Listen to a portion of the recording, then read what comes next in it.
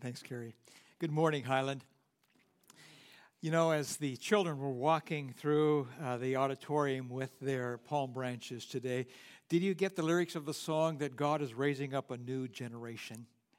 It was just so poetic, so poignant that here they are, these children marching and singing and waving their palm branches, and we're singing about God raising up another generation. That's part of the legacy of Highland, and it's beautiful. It is beautiful. The 2021 Major League Baseball season is beginning in just a few days. And the Minnesota Twins in the last several years have had some measure of success, have they not? In 2019, they won their division. They actually won 101 games, and they set a Major League record for hitting 307 home runs. So they made their playoffs in 2019, and then in a COVID-shortened season in 2020, they again won their division and went into the playoffs. Is there any reason for us to continue talking about their record in the playoffs? Yeah, I didn't think so either. But even though I'm not a huge baseball fan, I do like at times to be able to play catch. And so I think it's really important that everyone learn how to play catch. And I've got a couple of grandchildren that I assume in a couple more weeks I'll be playing catch with. I really don't know if they're going to be baseball players. They might play soccer players or softball. I really don't know what they're going to do. But I do anticipate that we will be able to play catch.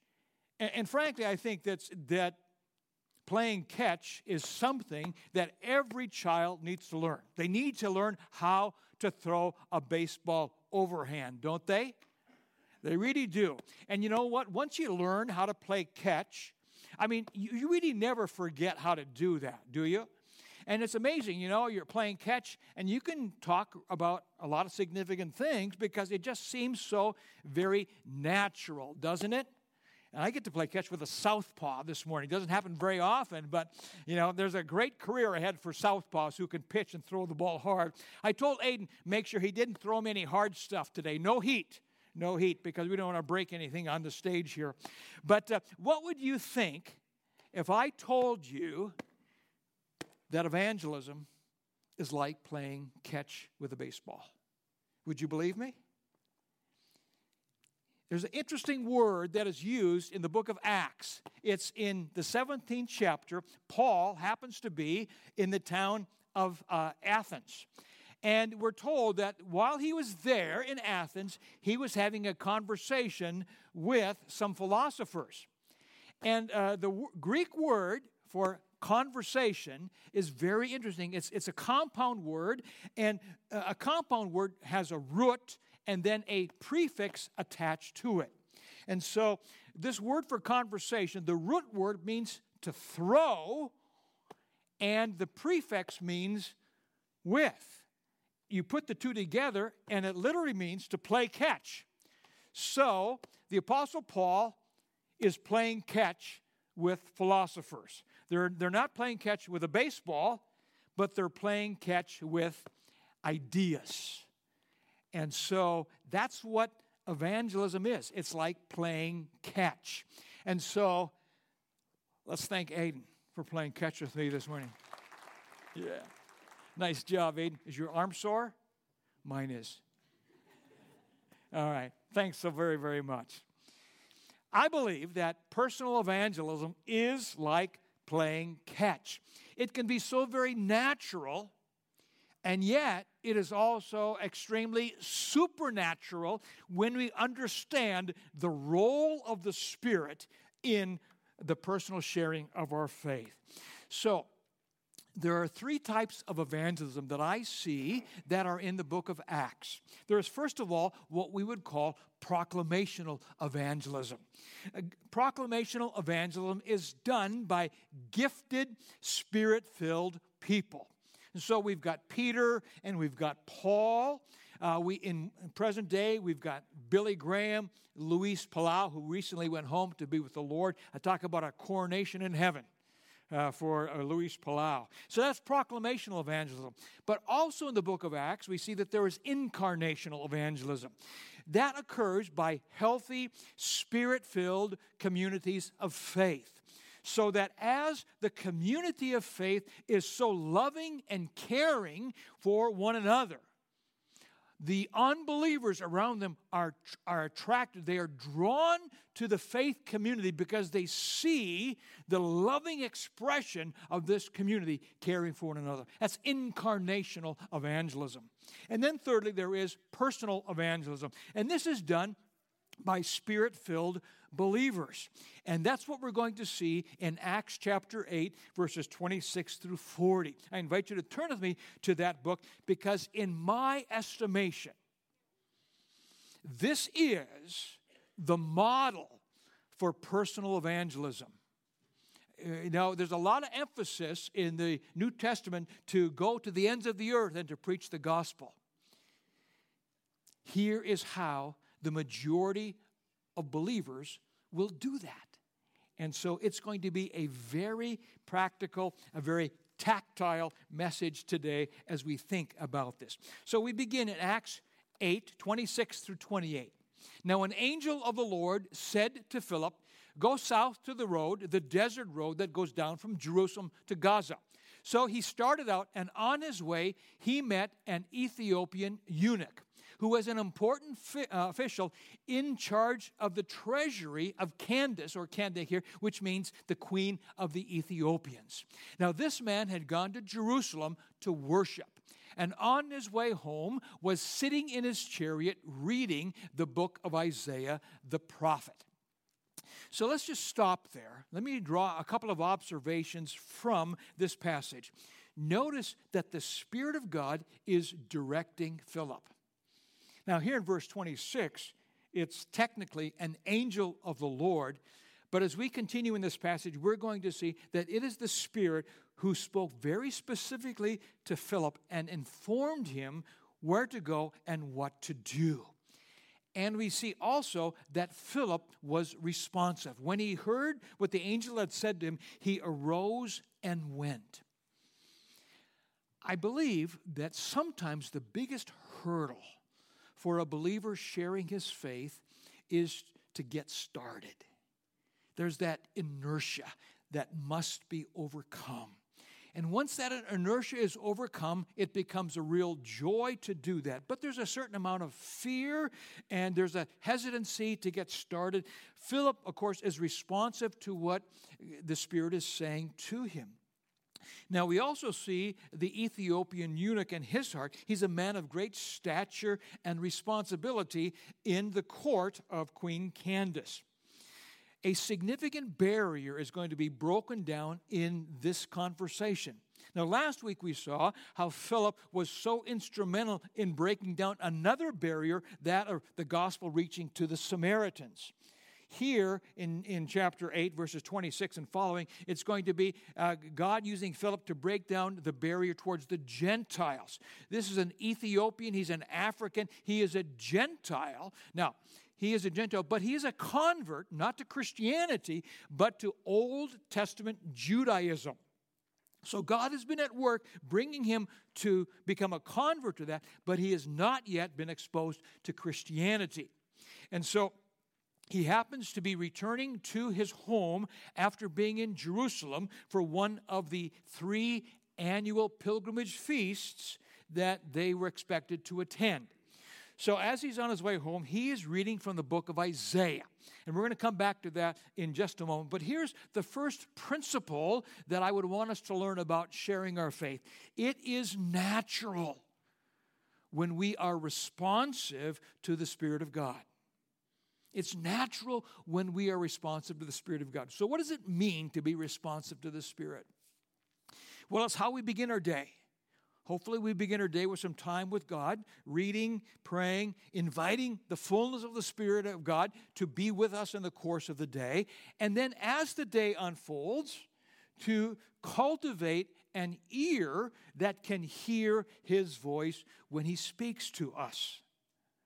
So that's one side of being responsive to the Spirit. But the other side of that is also building enough margin into our days and into our lives that when the Spirit of God speaks, that we have space to respond to that interruption of our schedule. Truth be told, that's been a struggle for me. My personality is such that I want to be very efficient and productive in the day. So I have a tendency, I guess before semi-retirement, to really pack my day full and didn't leave as much margin for the Spirit of God to direct me to the unexpected. Case in point, some years ago, I met a man, and as I chatted with this man, I learned that he was a pretty avid bicyclist. Well, several days later, I was going to an appointment. I was going to a destination, and there he was on the side of the road. His bike was leaned up against the fence, and he was leaning up against the fence. And as I drove by, I recognized him. I waved at him, and he waved back to me. It never dawned on me that the only reason why a road bicyclist would be on the side of the road is because they were having a flat tire or they broke down. Never dawned on me. So I waved at him and just kept on going, ignoring what might be his problem, but I got to my destination on time. Well, after that experience, I ran into this fellow again, and I said, "Hey, you were leaning against the fence on the side of the road. What was going on?" He says, "Well, I was broken down." And I realized that, indeed, after I became a road bicyclist, that's the only reason why a person would stop, because they're broken down. Well, the rest of the story is that he and I became great friends, and we rode many miles together. But he never lets me forget that story of being so insensitive to his situation. You know, and there's a sense in which, in the course of our days, to be responsive to the Spirit means that if He were to say something very personal to us and want to interrupt our schedule, would we be open and receptive to what He's saying? Could we hear His voice, but would we have enough margin that we could adjust our schedule in order to be available for the Spirit of God to use us? And so let's continue on now with verses 29 to 31. So the Spirit told Philip, "Go to that chariot and stay near it." Then Philip ran up to the chariot and heard the man reading Isaiah the prophet. "Do you understand what you are reading?" Philip asked. "How can I," he said, "unless someone explains it to me?" So he invited Philip to come up and sit with him. So we'll stop there. Notice that the Spirit of God tells Philip to stay close to this chariot and this man. Stay near him. I don't know if you have noticed this, but have you been in conversation with someone you've not met before?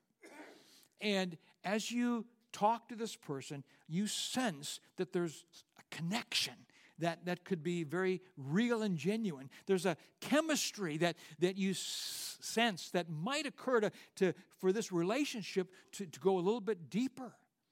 Have you ever thought that maybe this was the Spirit of God telling you, stay near that person? It could be. A new couple moved into our condominium building, and I met the man last week in the hallway. I was coming up from the garage, and I was carrying my bicycle gear. And as I'm walking in the hallway, I meet this man, introduce myself to him, and he has also got bicycle gear in his hand. And so we stop and introduce each other, and we begin to have a conversation. And you know what's beginning to churn in my mind? Lord, would this be you saying to me, stay near this man? Too early to tell, but I sensed that it could be. You see, God may bring people into our lives where there is just a natural affinity. There's chemistry. It's God's way of saying, stay near that person. So what does Philip do? He runs to the chariot. I mean, he is eager. He runs to the chariot, but before he speaks to the man in the chariot, he first heard him reading from the book of Isaiah. I think that's very significant. He is so eager.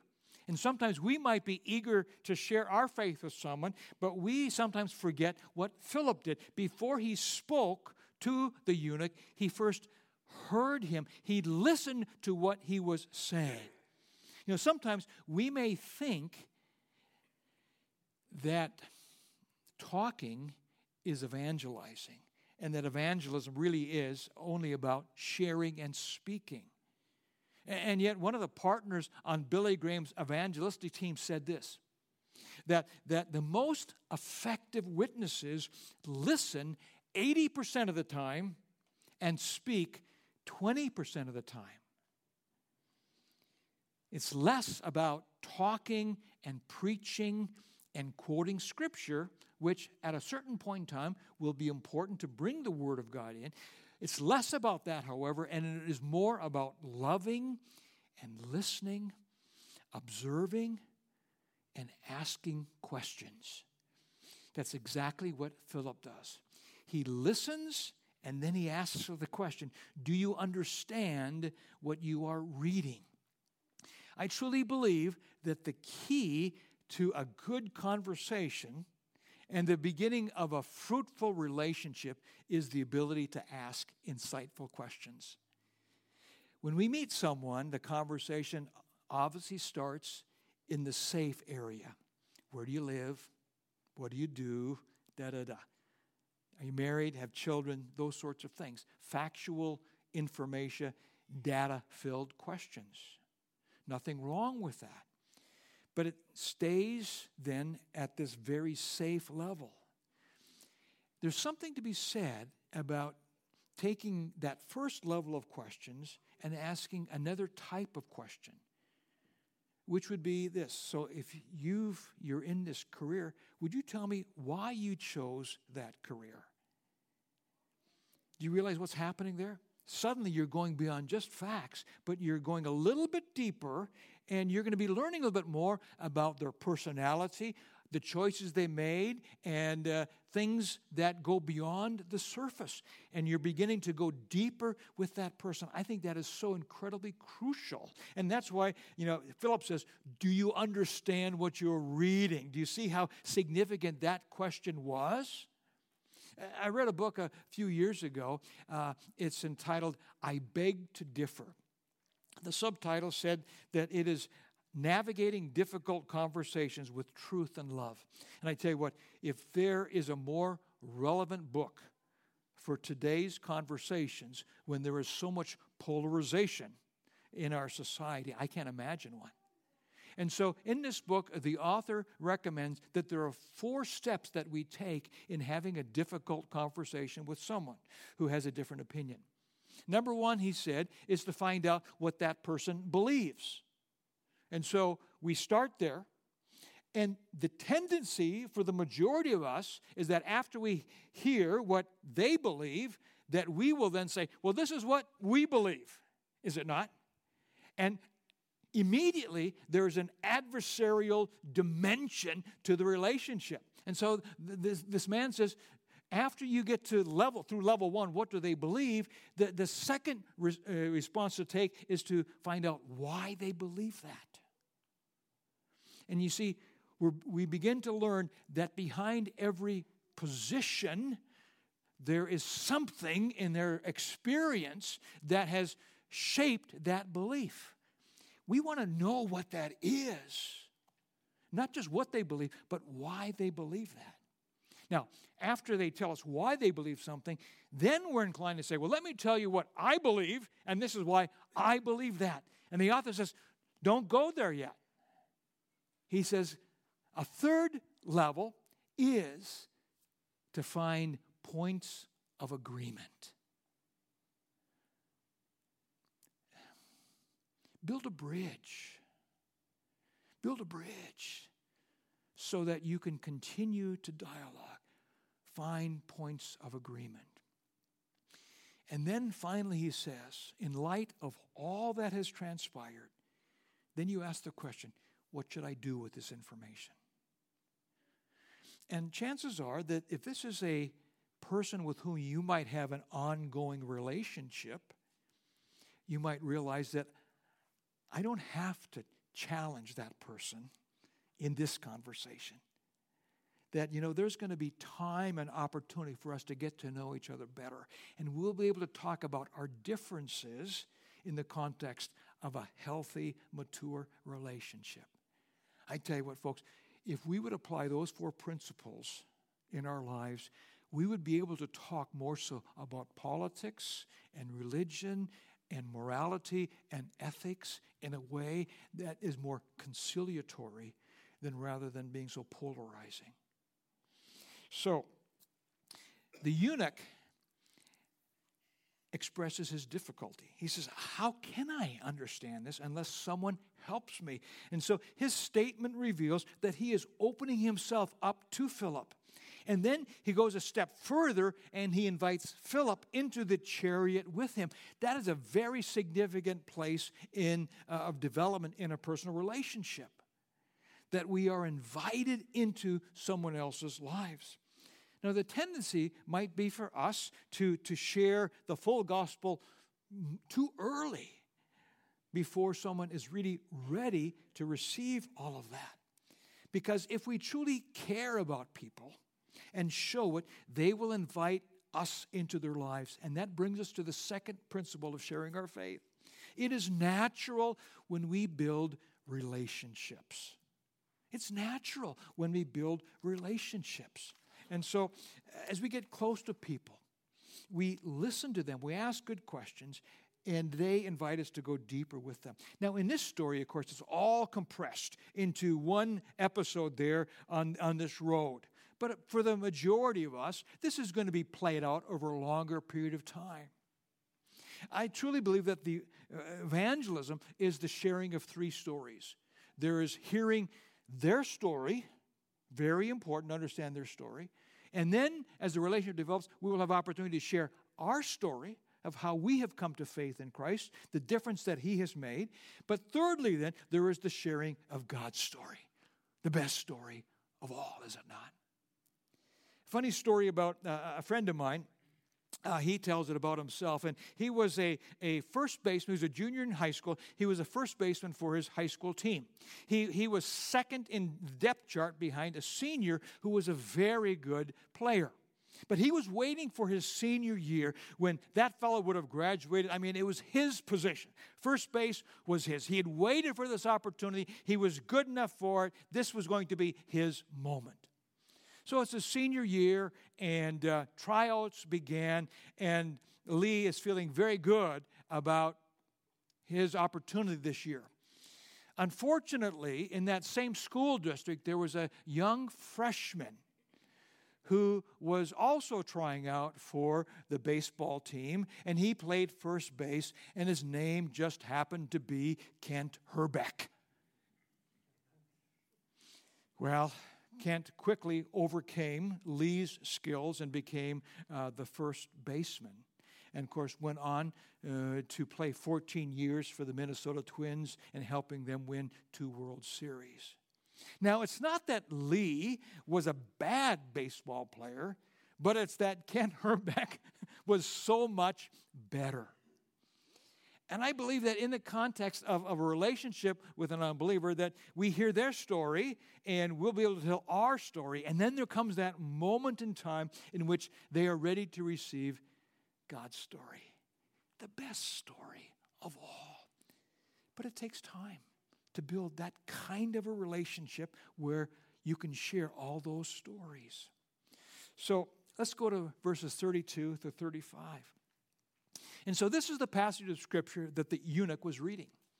He was led like a sheep to the slaughter. This is from Isaiah 53. And as a lamb before its shearer is silent, so he did not open his mouth. In his humiliation, he was deprived of justice. Who can speak of his descendants? For his life was taken from the earth. And the eunuch asked Philip, "Tell me, please, who is the prophet talking about? Himself or someone else?" Then Philip began with that very passage of Scripture and told him the good news about Jesus. He waited. And he lets the relationship develop. And he says, then he told him the good news about Jesus. So this eunuch is reading from Isaiah 53. It's probably the greatest Old Testament prophecy about the suffering, death, and resurrection of Jesus. Now, Isaiah 53 reveals a crucial truth, that mankind is separated from God and we are under his judgment. Now, man's depravity says this, that lost people don't know that they are lost. They don't know that they are lost and under his judgment. Trudy and I watched a movie a couple of weeks ago entitled New in Town. Maybe some of you have seen that. It features Renee Zellweger, and she comes to New Ulm, Minnesota, to improve the efficiency of a food plant. And after she arrives, there is a very well-meaning and yet socially awkward resident of New Ulm that is having a conversation with her.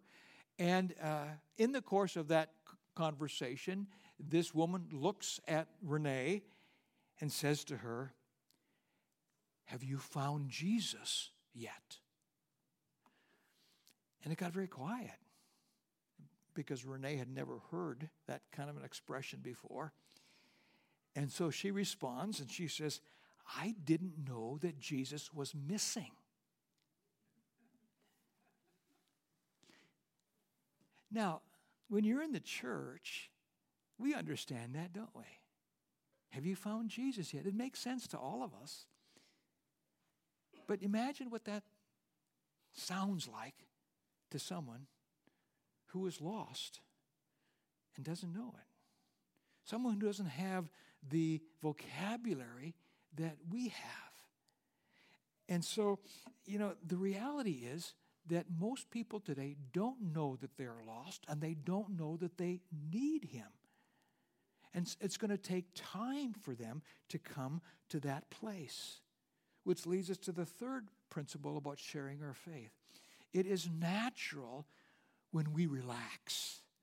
When we relax in God's work and God's timing. Because it does take time for God to bring that knowledge, that awareness, that conviction, as well as that need.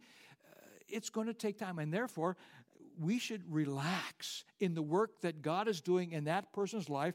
And we should, frankly, enjoy the journey.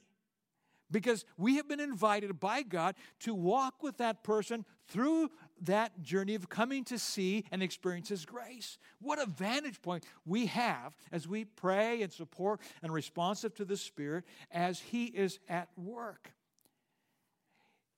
And there will come that moment in time, as it came for Philip, where we will have the opportunity to share the good news, the full gospel, the good news about life in Jesus. And so we come to verses 36 through 40. And as they traveled along the road, they came to some water, and the eunuch said, "Look, here is water. What can stand in the way of my being baptized?" And he gave orders to stop the chariot. Then both Philip and the eunuch went down into the water, and Philip baptized him. And when they came up out of the water, the Spirit of the Lord suddenly took Philip away, and the eunuch did not see him again, but he went on his way rejoicing. Now, it is so clear as we look at this passage that God is at work in the life of this Ethiopian eunuch. I mean, for goodness sakes, he's been to church, he's reading the Bible, he's reading from the book of Isaiah, the fifth gospel. He is reading from Isaiah 53, which talks about the suffering and death and resurrection of Jesus. This man is low-hanging fruit. And so here's the fourth principle about sharing our faith. Sharing our faith is supernatural when we see God's work and God's timing. It is supernatural as he draws people to himself. It is so beautiful to see it in this story. You see, every person has a starting point, a different starting point. And some will have very little knowledge, others will have a lot of knowledge. Different starting points And also every person is going to have a different pace at which they embrace the truth about the plan of salvation. And so we need to relax in the supernatural work of God, that He's going to bring people along to the time in which the moment is so ripe for them to respond to the gospel message. In Jerusalem, there is an ancient engineering marvel that's known as Hezekiah's Tunnel. It was built by Hezekiah in the year 701 BC. And it was done for a very specific reason. Excuse me. Jerusalem is a walled city, which meant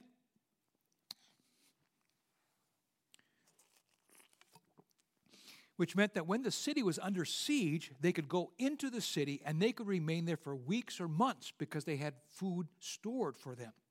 However, they did not have fresh water inside the walls of the city. The fresh spring was outside the walls, and so Hezekiah commissioned a tunnel to be built to bring the water from that spring into the walls of the city. And so this tunnel, Hezekiah's tunnel, is 1,750 feet long, chiseled through pure hard stone. And in the tunnel itself, there's an inscription telling us how Hezekiah had that done. There was a group of engineers and workers who began at one end of the tunnel, and they chiseled their way into that rock. And at the other end of the tunnel, there was another group of engineers and workers, and they chiseled from the other end. Now, 701 BC. I want you to think about the tools that they had to use, not only to chisel through the rock, but to determine the direction and the depth. And yet, we're told that they came together so beautifully from either end, and the water flowed into the city. It's a beautiful picture of the work of God in bringing someone to faith. Because at one end, there's us, Christians, doing the natural thing of being responsive to the Spirit, building relationships, relaxing in God's timing and God's work. And at the other end of the tunnel, we have God working on the unbeliever, bringing him or her closer and closer. And so there comes that moment in time where the natural work that we do and the supernatural work of the Spirit come together. And the water of life flows into that person. And one who is dead comes alive. And one who has been a slave to sin becomes a son or a daughter of the King. And someone whose eternity said hell is changed. And suddenly their zip code is heaven for eternity. And you and I get to be a partner in the work of God. I want you to know today that sharing our faith, it is so natural, and yet it is supernatural. How wonderful it is. This is the model for us to emulate. Let's pray.